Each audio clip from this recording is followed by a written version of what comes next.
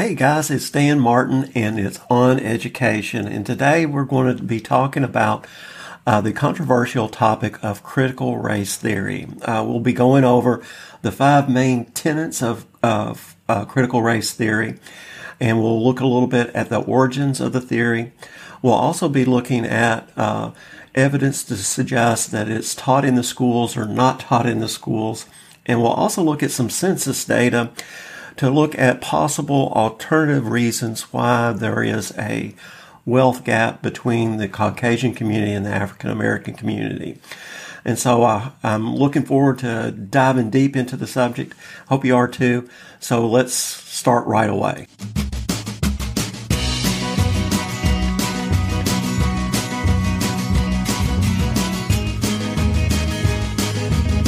So why a look at critical race theory? I think the reason that I became so interested in it is that depending on who you talk to about the theory, it's presented in different ways. The proponents of it say it's just a more honest look at our country and our history, while others see it as a radical idea that's being pushed to our kids, making them feel making them feel that they are racist because of the color of their skin. And so I wanted to take a look at it, see if it's being taught in the schools, try to figure out exactly what the theory is, and present it in a way that looks at it from a educated point of view. And so without further ado, let's get into it.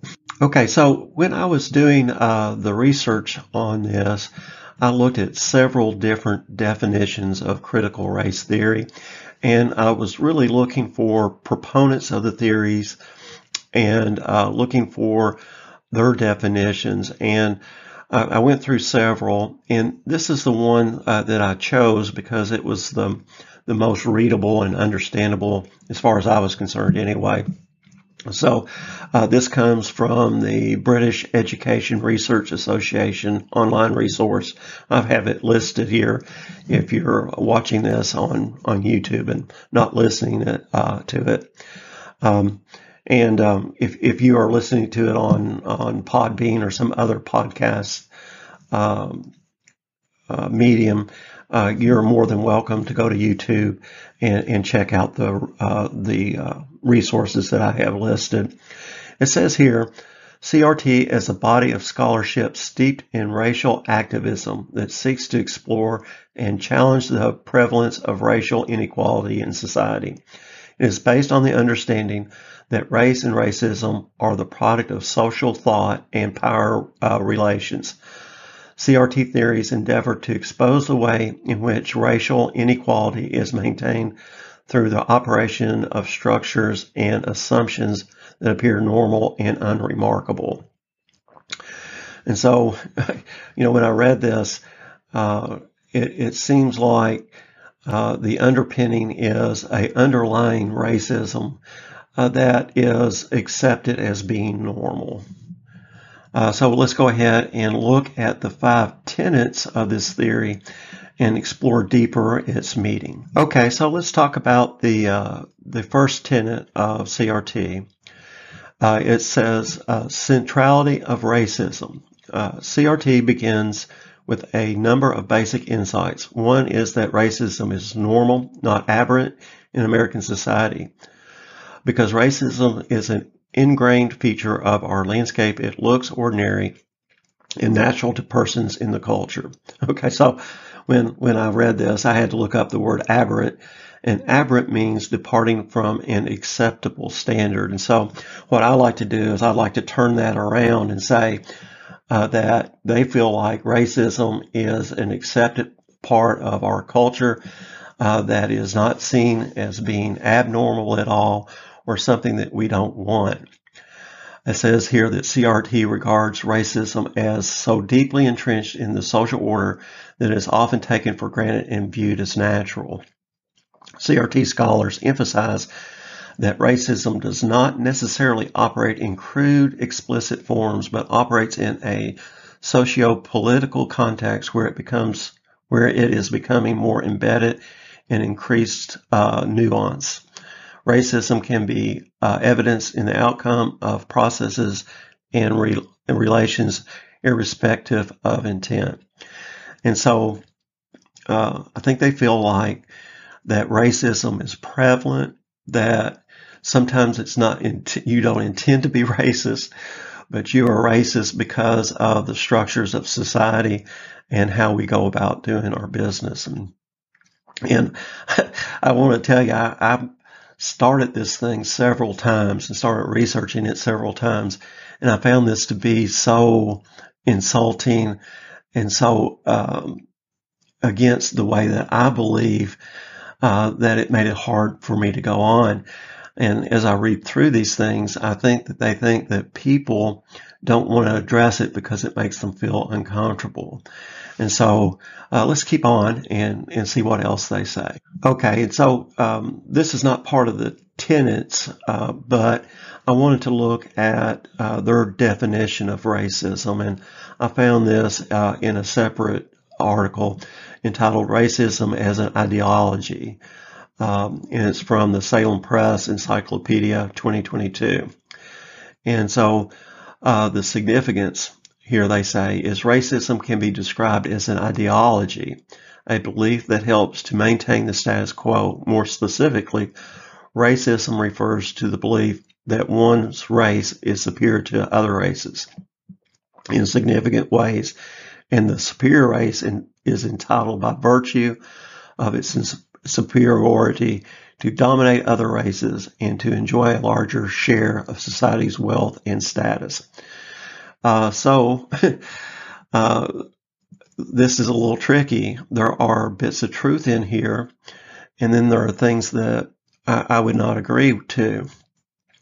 The first thing is racism refers to the belief that one race is superior to other races. I do believe that that is what racism is all about, is this view that you're superior because of the color of your skin. I do not believe that it helps to maintain the status quo. I don't believe that that's the status quo of our society. I don't think that most people believe that their skin color entitles them to a bigger portion of the American dream. I don't believe that that is true at all. I believe that we are a merit-based society, that the American dream is that you can succeed because of the quality of your ideas, the hard work that you put into your ideas, the willingness to sacrifice, and so forth. So I think that this is kind of a disturbing definition of racism, because it has merits, it has certain parts that are true, and then has other ideas that I don't feel are correct.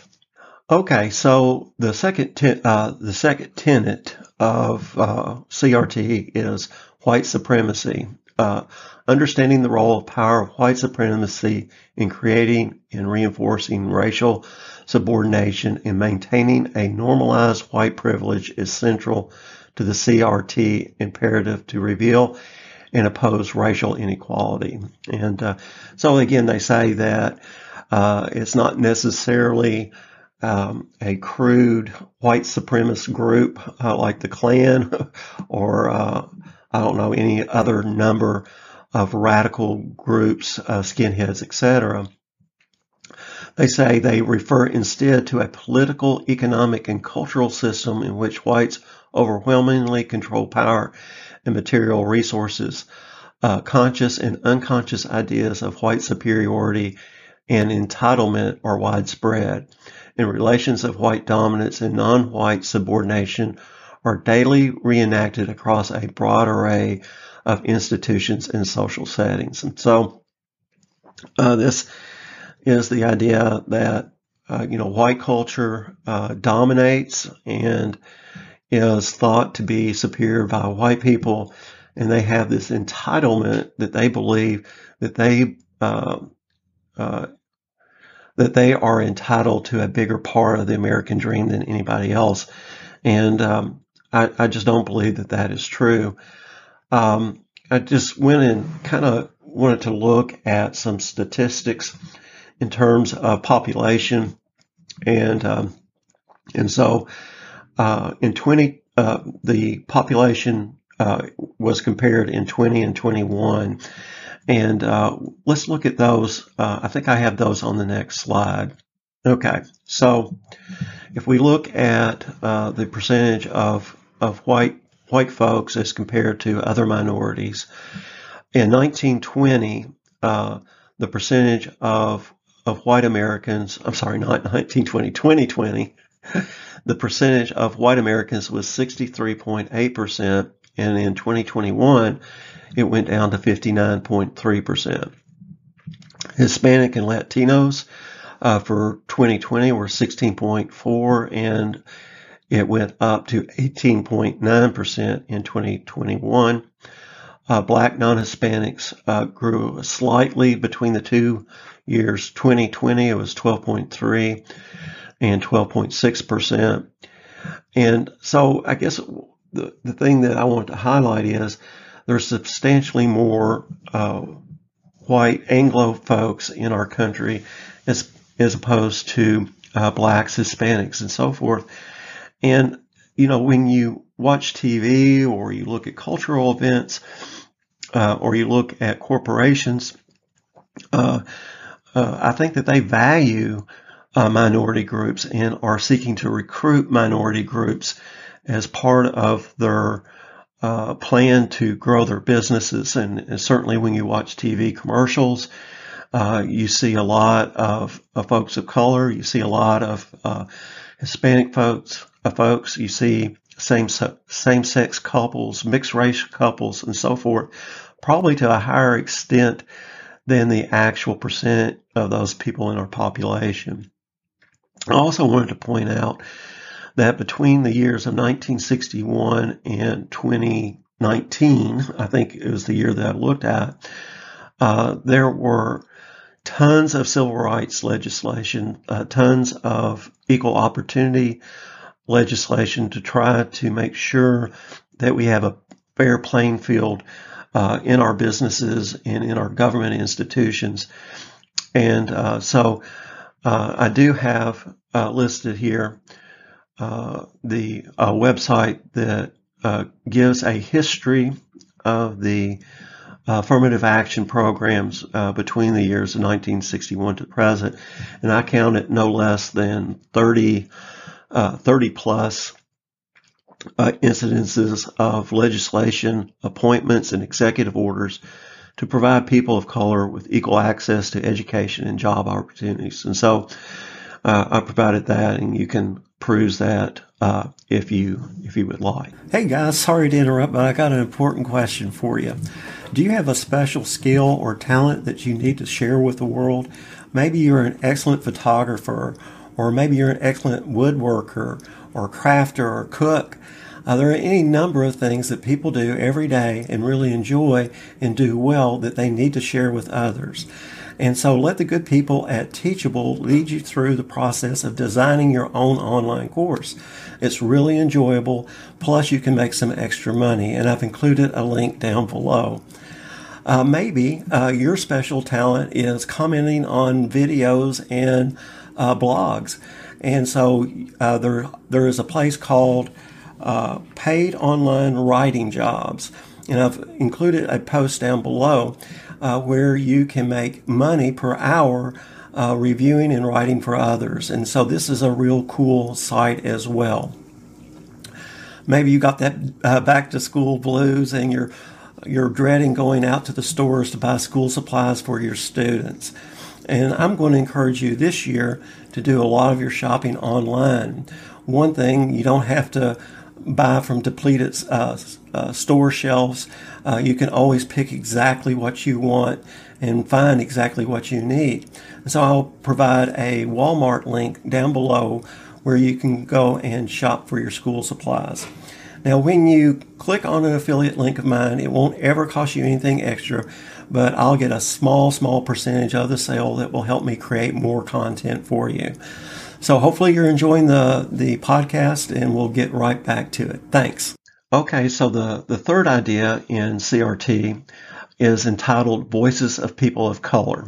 It says CRT places particular importance on the voices and experiences of people of color through insights into the operation of racism and their understanding of being racially minoritized. Okay, so I agree 100% with that. I think that that this is super important to listen to people who are in minority groups. I kind of take a little, I don't know how to say this, a little drawn back by this minoritized statement. I don't think that white people minoritize people of color. People of color are in the minority in our country right now. And we'll look at some statistics to emphasize that our population is changing and people of color are becoming more prevalent, and I think that diversity has always been good in our country. But I don't think that we minoritize people. But certainly I think listening to minorities and listening to their point of view and understanding each other is key to having a society where we can all thrive together and appreciate each other. So this goes on to say, such accounts sometimes take the form of storytelling or counter-narrative and may be semi-autobiographical or allegorical in nature. And so it's been a while since I've had freshman English, so I had to look up allegorical. Allegorical means a fictional account, or I look at it as being kind of somewhat historical fiction. As a tool, storytelling can act as a powerful means of enabling racially minoritized groups to speak back about racism and facilitate psychic preservation, a means of psychological and spiritual empowerment in response to the depleting effects of racism. And so I have no problem at all with that. I think that, like I said, understanding each other is key. You can't totally understand somebody without really listening and maybe experiencing some of the same things. As a way of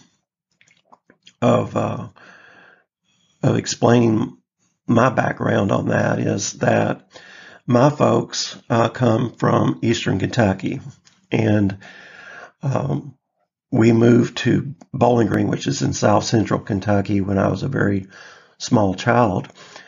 And I always saw cartoons and heard people talk about hillbillies and talk in disparaging ways about people of the mountains and so forth.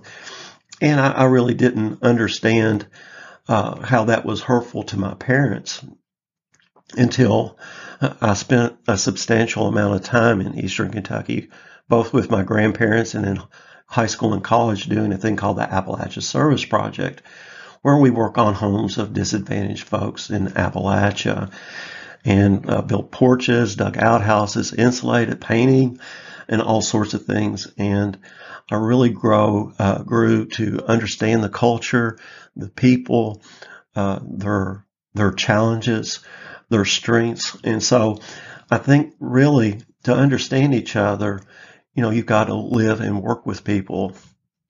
And certainly my appreciation of people of color increased substantially when I began to teach, because I had all sorts of kids in my classroom from all sorts of backgrounds. And so I do think it's really important to get to know each other, work with each other, listen to each other. And so I think that this is a strong part of the CRT theory, even though I disagree with a lot of the other parts.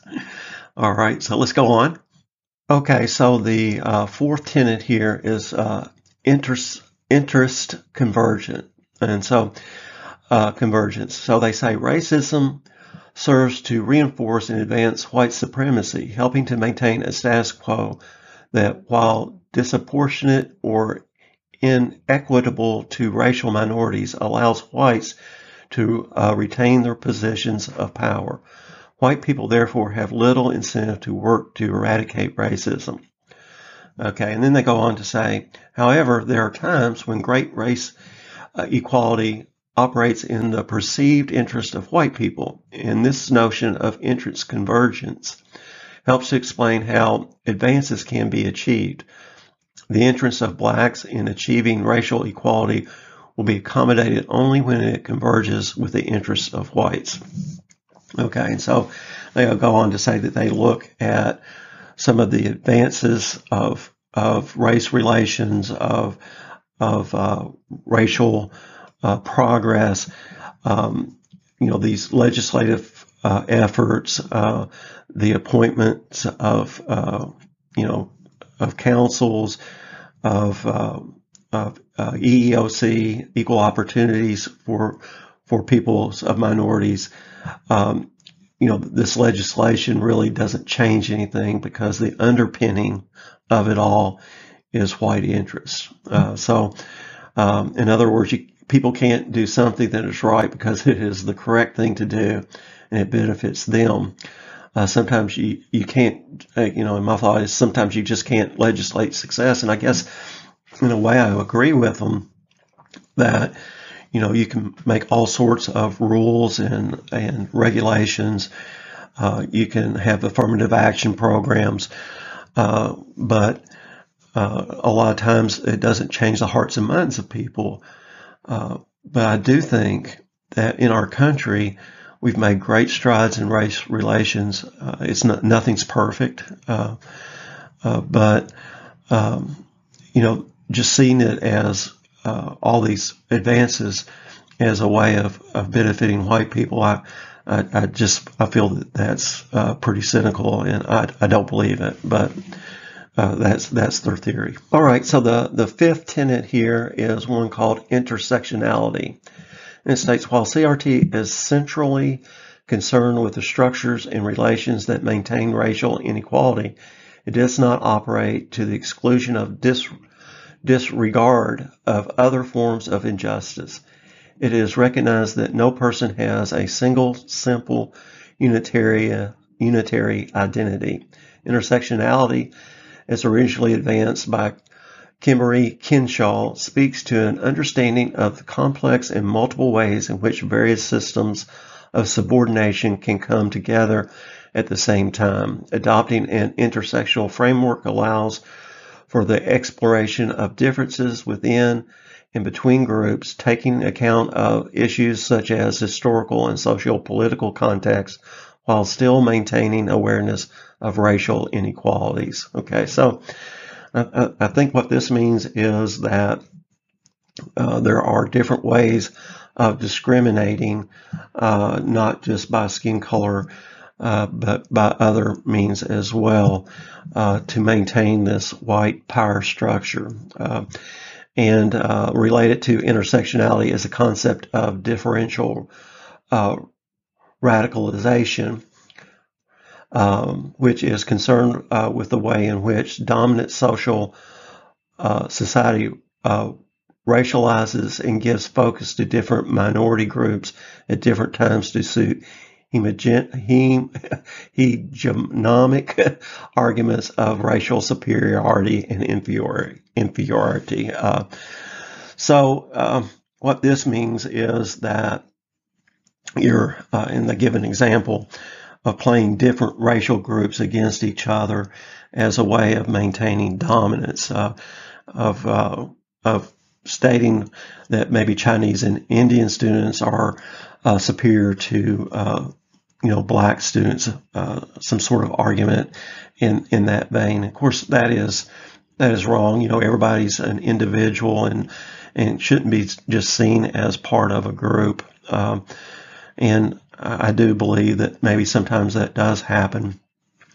Of course, there are little nuggets of truth and sometimes an argument that is full of fallacies. But I do think that there are multiple ways of discriminating against people, but I don't believe it is the dominant underpinning of our society. And so, they feel that it is in this theory. So, they say pitting groups against each other, others' interests in analyzing the traits of successful people might be seen as being devious in some sort of way, but I think that it's certainly not what we believe in our society. I think that we celebrate success no matter where it comes from, and instead of looking for the evil that exists, and it does exist, we should look and uphold the good things in our society, the things that we work together on and are successful in uplifting the human spirit. So that is the fifth pillar here of CRT. Okay, so now let's look at some of the origins of CRT. And this is from a group called Discourses, New Discourses Commentary. Okay, so it says here, to be critical in the social justice sense is to be aware of and resist systematic power and disrupt established systems and ways of thinking. This is understood as a form of activism to end systematic oppression by criticizing all systems and undermining them. It says also subvert, deconstruct, disrupt, dismantle, and revolution. It is not the same as critical as we encounter in critical thinking. In fact, it means something more specific. So all the things above there. They want to disrupt and dismantle the systems that they feel are oppressing minorities. It goes on here to say, though its ultimate origins may be pinnable to the German philosopher Immanuel Kant, I guess, K-A-N-A-T, in his critique of pure reason, the critical approach ultimately draws in the main form of Karl Marx. Marx saw criticism of the system itself as the vital first step in remaking the world sane. I am referring to ruthless criticism of all that exists. Ruthless both in the sense of not being afraid of the results it arrives at, and in the sense of being just as little afraid of conflict with the powers that be. Therefore, criticism, in the sense employed by critical theories, also called neo-Marxism, post-Marxism, Marxism, and theory, the social justice is destructive respectively. It is more interested in problematizing that is, finding ways in which, and it goes on here to say that it can be reasonable or not reasonable, and other defiable actions building something. It should not be confused with being constructive. And so in their opinion, the goal is the destruction of our democratic system, to rebuild a Marxist or socialism. They see oppressed and oppressors, they say. They want a central government that owns the means of power production. And so they say that the underpinning of critical theory is one of socialism, basically, and to destroy our ways of governing ourselves, the free market system, capitalism, and so forth. So, I think that this is a very interesting look at CRT, and one that we should be aware of as we are entering into discussions with those who may be sympathetic to this theory. Okay, since the one of the central tendencies or central thoughts of critical race theory is about the unequal distribution of wealth between white Americans and ethnic groups, I thought it might be interesting to look at some data pertaining to that. And so I found this in a Finance Buzz article, and I think they're looking at census data here. The article is entitled U.S. net worth statistics, the state of wealth in 2022. Let's read off their summary here, or other key findings. The median net worth in the United States is $121,700, which was up 17.6% from 2016. The average net worth is $748,800, and that was up a little bit more modest, 2% from 2016. And so we find here that the median here grew more than the average. And of course, what's not stated here is the inflation rate during that time. And I believe the inflation rate was relatively low. So those gains seem to me to be pretty substantial. It says here, Black and Hispanic families had strong gains in median net worth between 2016 and 2019, 30% and 64% respectively. So the growth rate here was substantial for Black and Hispanic families. So they say, though the typical white family still has 3 to 7 times the net worth. And so I think that is disturbing, and we'll look a little bit further about maybe some of the reasons why this might have occurred. 4-year college degree holders have a median net worth more than 4 times that of someone with only a high school diploma. So that continues to be a trend. I'd be interested to see if that continues to be the case or not, because I think less and less folks are probably going to college. I don't know that for a fact, but the cost of college tuition has gotten to be where it outpaces inflation substantially. And then it says the top 10% of households own 76% of the wealth, while 50% of households only just own 1% of the wealth. And we have some extremely wealthy people in our country, and this may be a reflection of that as well. So I don't think that's surprising at all. But having said that, we have a lot of people that have a lot of wealth and a lot of power in our country. You think about the Bill Gates people like that, Warren Buffett, Bill Bezos folks. They have a substantial amount of wealth in our country. Okay, so this is some census data here, and it talks about the median income and the average income of people by education level. People that have no high school diploma had a median income of $20,780 and an average income of $137,580. All right, that's a pretty wide gap there. And one of the things that I thought of was there are some people with relatively little education that do really well in our country. The percentage of those people is probably very, very low. But those people that are very successful have high incomes, and that's probably why this average is higher than you would expect. But the median income, that's like right in the middle of all those folks, that's a better indicator of what's going on. It's $20,780. And you can see here that there is a big jump for those with a high school diploma.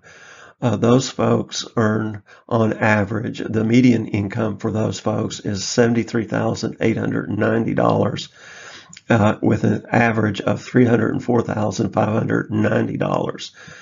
So I think anymore, a high school diploma is pretty well, a requirement in our society today. The percentages of people with high school diplomas is really, really high. We'll see that in some other slides as we go through the data. College, people with a some college education have $89,280 as their median income.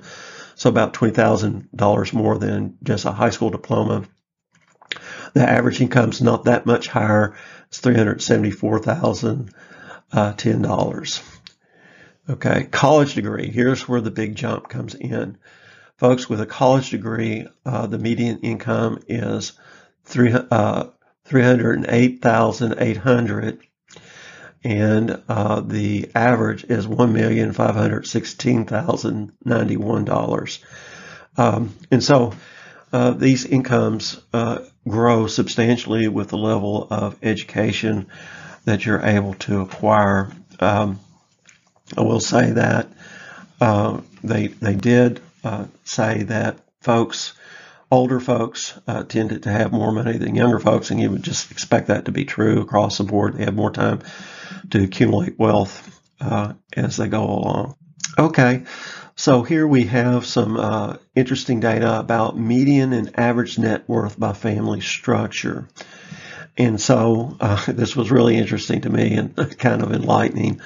So first, they're discussing people that are single with no child, age less than 55. So those folks probably just starting out, a lot of them.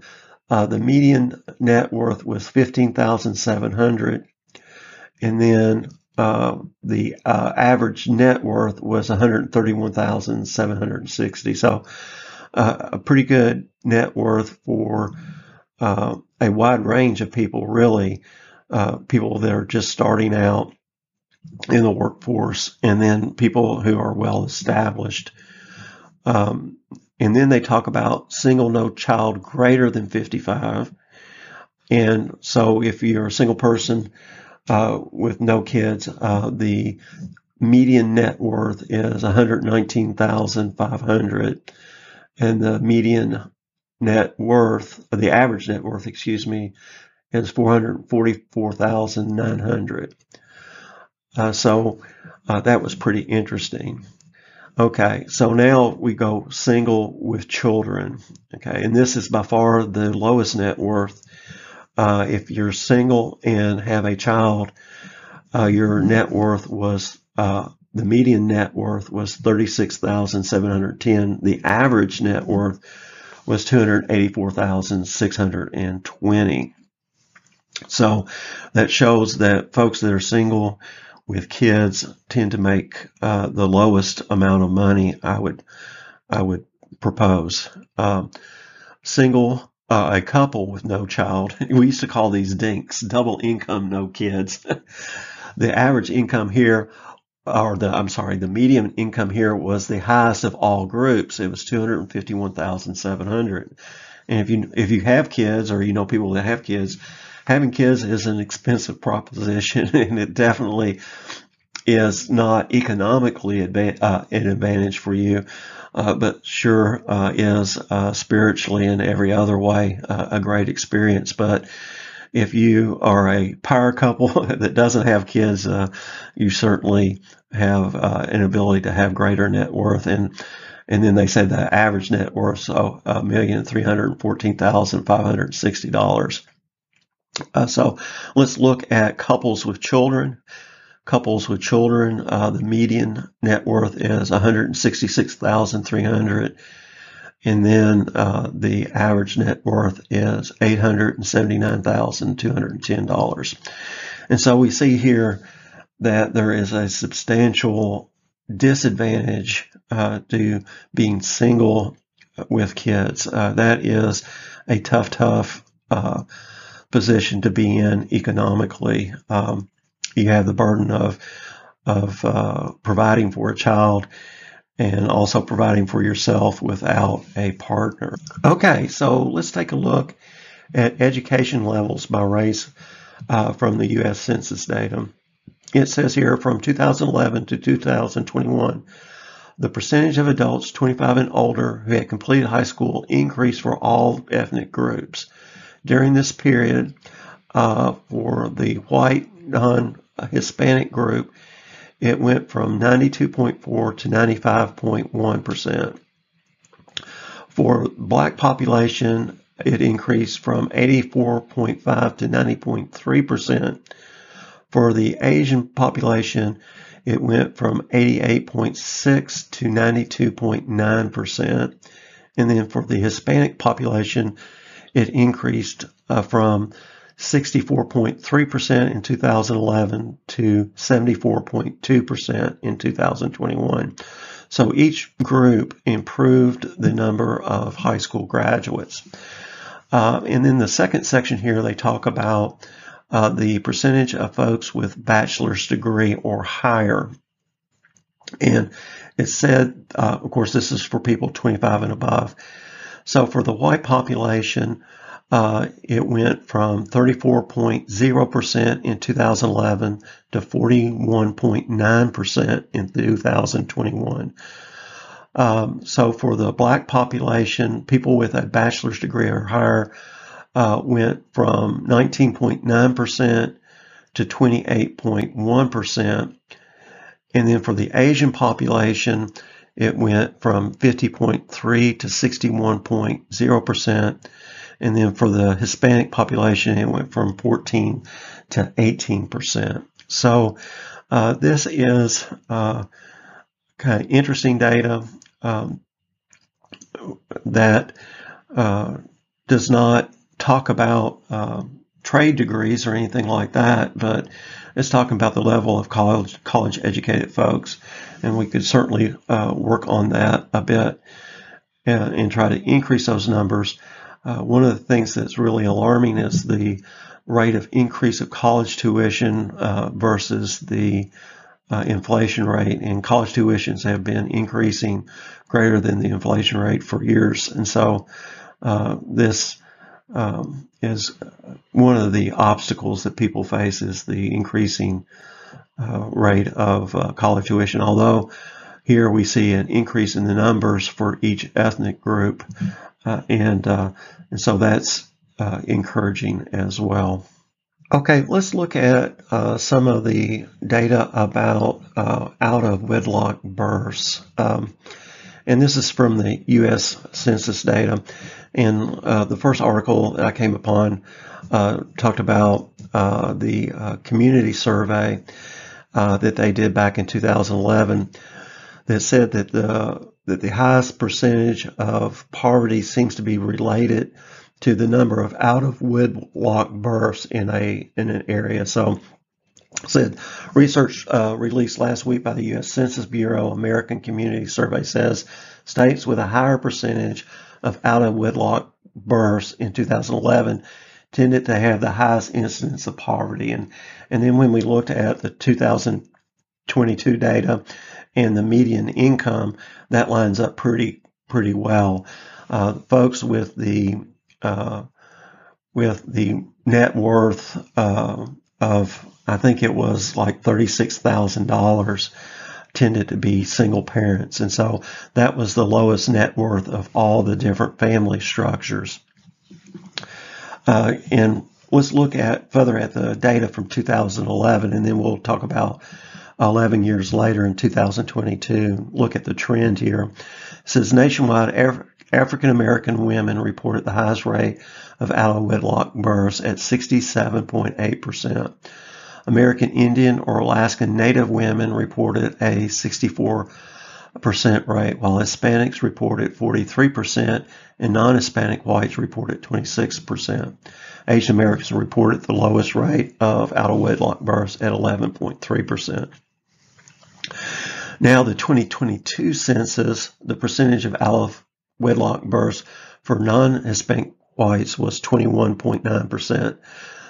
So it decreased about 5% there, about 4%. For non-Hispanic blacks, it was 69.3%. So a slight increase there between 2011 and 2021. For Hispanics, it was 41.6%. And so it went down just a little bit, I think, here. Yeah, Hispanics reported 43% in the 2011 census, and for American Indians, 59.3%. So pretty high percentage of out-of-wedlock births for the American Indians. And of course, I don't have that data for 2011.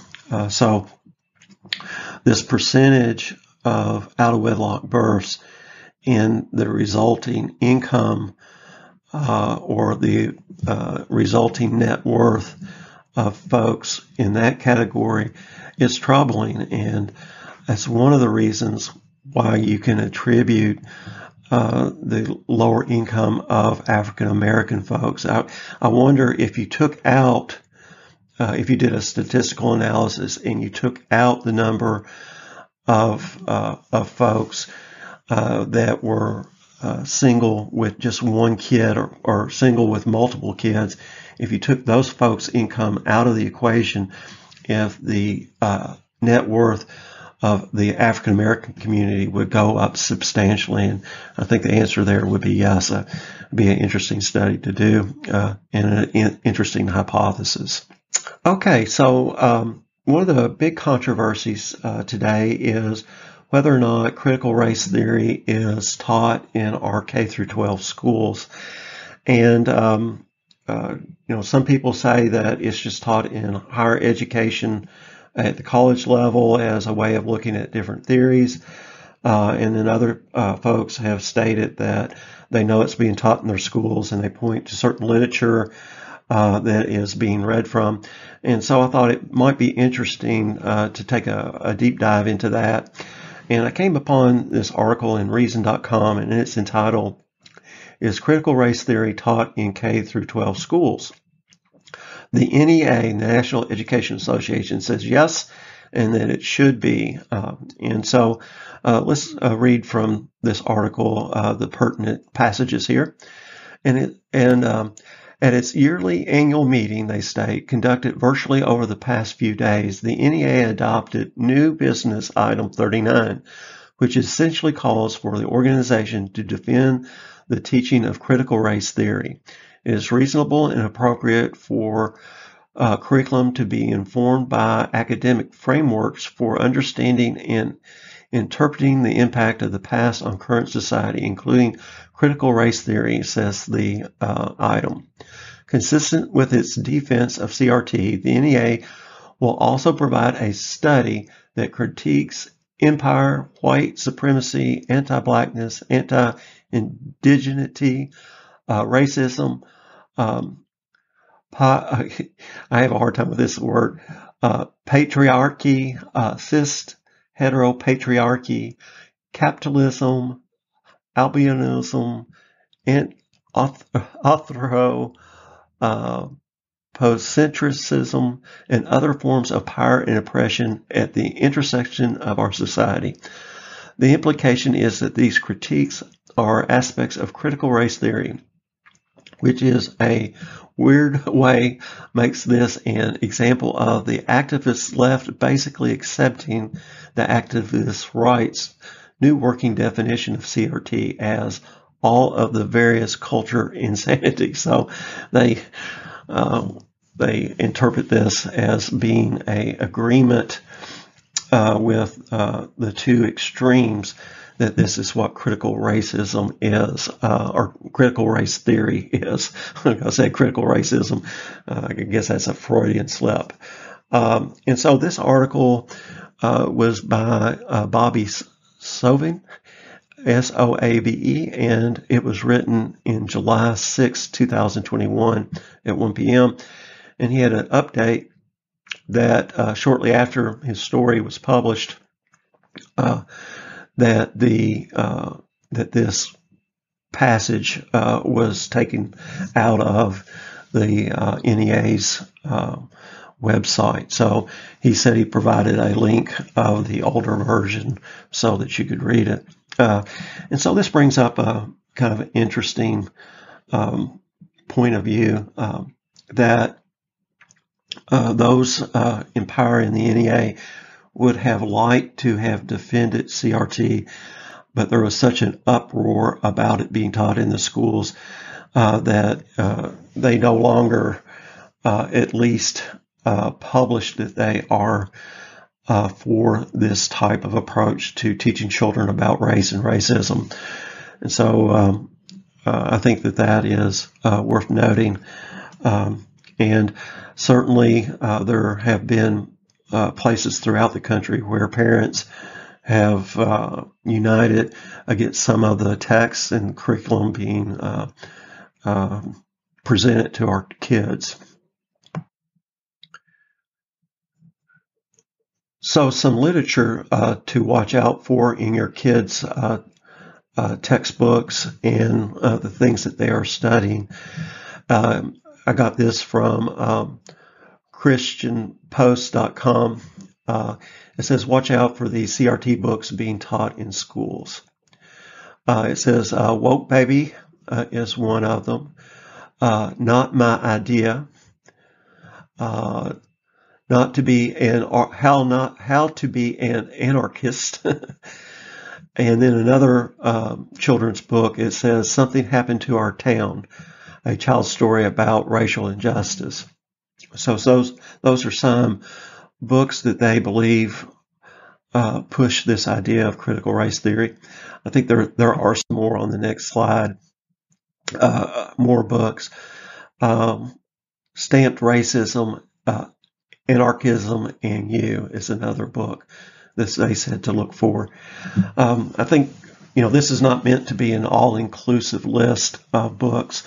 I think that parents and stakeholders that are concerned about these issues should really look at each textbook and read some of the pertinent passages in those texts. Know what your kids reading at school. I think that's really super important. I think that especially since I think that one of the previous podcasts I said about 60% of the population of teachers in the school are Democrats. It just goes to reason that maybe some of this is creeping in to our curriculum. I don't believe it is nationwide. I do believe that there are pockets of our country where this is being pushed. But the creep might be creeping into your school, and I think it's important that you're aware of what's going on. I think maybe the only good thing about the pandemic was that people are taking a harder look at what's being taught in our schools, and I think that that's a good thing. I think to have an intelligent conversation about these ideas, knowing what the ideas are and why you find them objectionable, is important. And so I think that these things are things that we should be paying attention to. Okay, so I have another important piece of information for you. There is a website. It's called Critical Race Training in Education, and this is a great place for parents to look. And it is a research accumulation by a Cornell Law professor, and he's launched this website about critical race theory and curriculum in the United States in hopes of educating concerned parents about how the controversial movement impacts education. And so I went there, and it has a big map of the United States, and you can click on your particular state and see what's being taught and the view of critical practitioners in the area of education. And so I think that this is a great resource. Well, I hope you found this interesting, and I hope that I've approached it in a way that is fair to all concerned.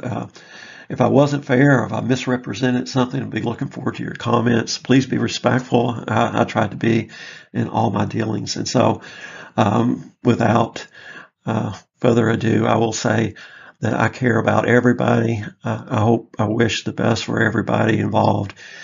And I certainly hope that this discussion helps move the conversation toward civil discourse about race and racism in our country.